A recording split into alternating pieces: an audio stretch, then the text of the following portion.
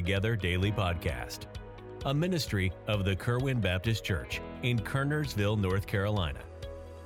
Our prayer is that through these daily devotions, we can believe together, even when we can't be together. Please join us for a brief devotion Monday through Friday as we strive to continue daily with one accord, as the first church did in Acts chapter 2.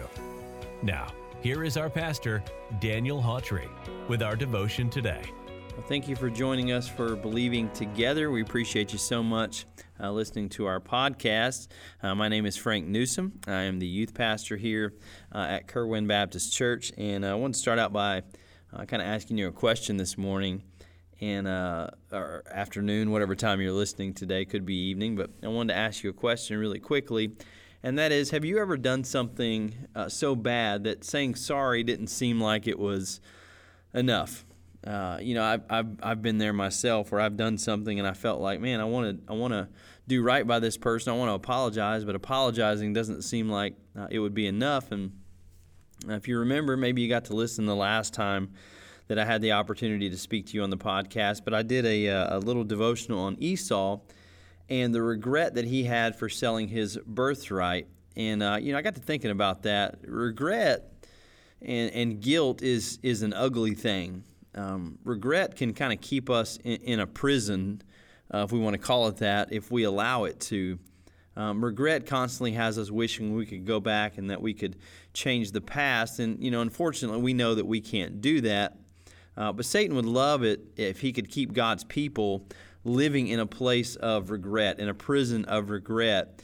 And he's going to make sure that he does everything in his power to make sure that the believer never experiences the grace and the forgiveness that God has offered. And so maybe if you're living in a place of regret, maybe you look back on the past and you think, well, man, I wish I hadn't done this, or I wish I hadn't said that, and you're kind of living in a place or a prison of regret. How can you and I kind of break free from that prison? So we have an example of a man who was living with regret in Luke chapter number 22, and we're going to be looking at a familiar story today, but in Luke chapter number 22, we kind of find the account of Peter where he has denied the Lord Jesus. And we want to look at this story real quick. I want to read you a couple of verses here in Luke chapter number 22. Luke chapter 22, verse number 61. This is after Peter has already denied the Lord. And it says in verse number 61 of Luke 22, "And the Lord turned and looked upon Peter, and Peter remembered the word of the Lord, how he had said unto him, Before the cock crow, thou shalt deny me thrice." In verse 62, we see some of the regret. "And Peter went out and wept bitterly." Here we see that Peter denies the Lord. And as he makes that final denial for the third time, he looks up and he kind of locks eyes with Jesus. And only Peter knows what he saw. Only Peter knows what he felt in that moment. But we can imagine the pain and the heartbreak on both sides. Verse 62 said that it caused so much pain and regret in Peter that he went out and he wept bitterly. Obviously, we see a man there who immediately regretted what he had done. We have another example of regret in Matthew chapter number 27, very similar type story to one of Jesus' disciples. And here in verse number 3 of Matthew chapter number 27, this is after Judas has betrayed Jesus. It says in verse 3 of Matthew 27, "Then Judas, which had betrayed him, when he saw that he was condemned, repented himself, and brought again the 30 pieces of silver to the chief priests and elders, saying, I have sinned in that I have betrayed the innocent blood. And they said, What is that to us? See thou to that. And he cast down the pieces of silver in the temple and departed." And it says he went out and hanged himself. Judas here betrays Jesus. And when we look at these two stories on the surface, what Peter did and what Judas did were really not all that different. Now, I know that Judas, what he did was rebellion of his heart. He had planned this out. This was kind of first-degree sin. He did this on purpose. And what Peter had done was more of a in-the-moment, maybe afraid for his life kind of sin. But both of them really betrayed the Lord. Peter, it says, goes out and he wept bitterly. Judas went out and he hung himself. And here's what I notice is that both of these men sinned. Both of these men felt bad for what they had done. Both of them felt the full weight of guilt. But what makes the difference in these two stories? The Bible says that Judas he went out and hanged himself. He couldn't take it. This drove him mad, but it says that Peter, he went out and wept bitterly. But we know that the Lord went on to use Peter to preach and to win people in the book of Acts. And, there's one word that we want to talk about that makes the difference here, and that is the word repentance.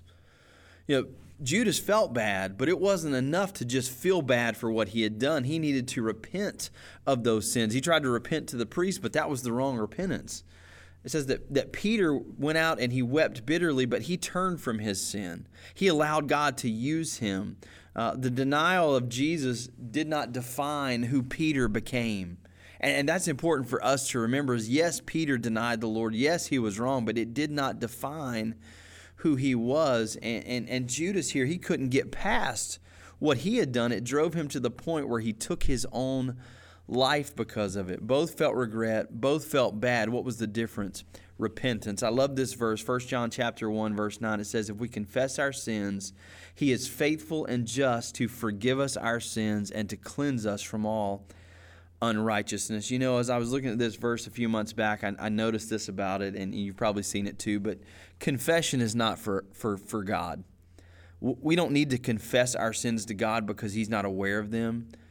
God doesn't need to know the deep, dark details of our secrets because he don't know what they are. God's aware. God knows about our sins. Here's what confession is for. God said that we should confess our sins because he is faithful and just to forgive us our sins. Here's why God wants you to confess your sins, is because he wants you to experience grace. He wants you to experience the forgiveness that he has to offer. Satan wants to put you in a prison of regret.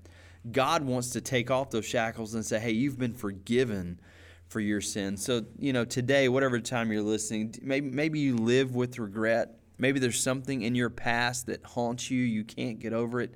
And I would say this today is could you try to give that to God today? Live in the freedom that Jesus offers. You can break free of this prison of regret. God never created us to live in a place of regret. Yes, we sin. Yes, we mess up. Yes, we fall short. And we feel guilty for that. But that's what 1 John 1:9 is for. If we confess our sins, he is faithful and just to forgive us our sins. Why don't you today experience the forgiveness that God has offered us through his shed blood on the cross? Thank you so much for listening to our broadcast today. We appreciate it so much. We never take that lightly. As always, if you don't have a church home, we would love for you to visit Kerwin Baptist Church. We'd love to meet you. We think you'd find a place here, maybe even find your home church here if you don't have a home church. Again, thank you so much for listening to Believing Together. God bless. We are thankful that you joined us for this podcast today. We encourage you to subscribe to the Believing Together Daily Podcast. And please feel free to contact us through our church website, kerwinbaptistchurch.com, if we could be of further assistance. May God richly bless you today.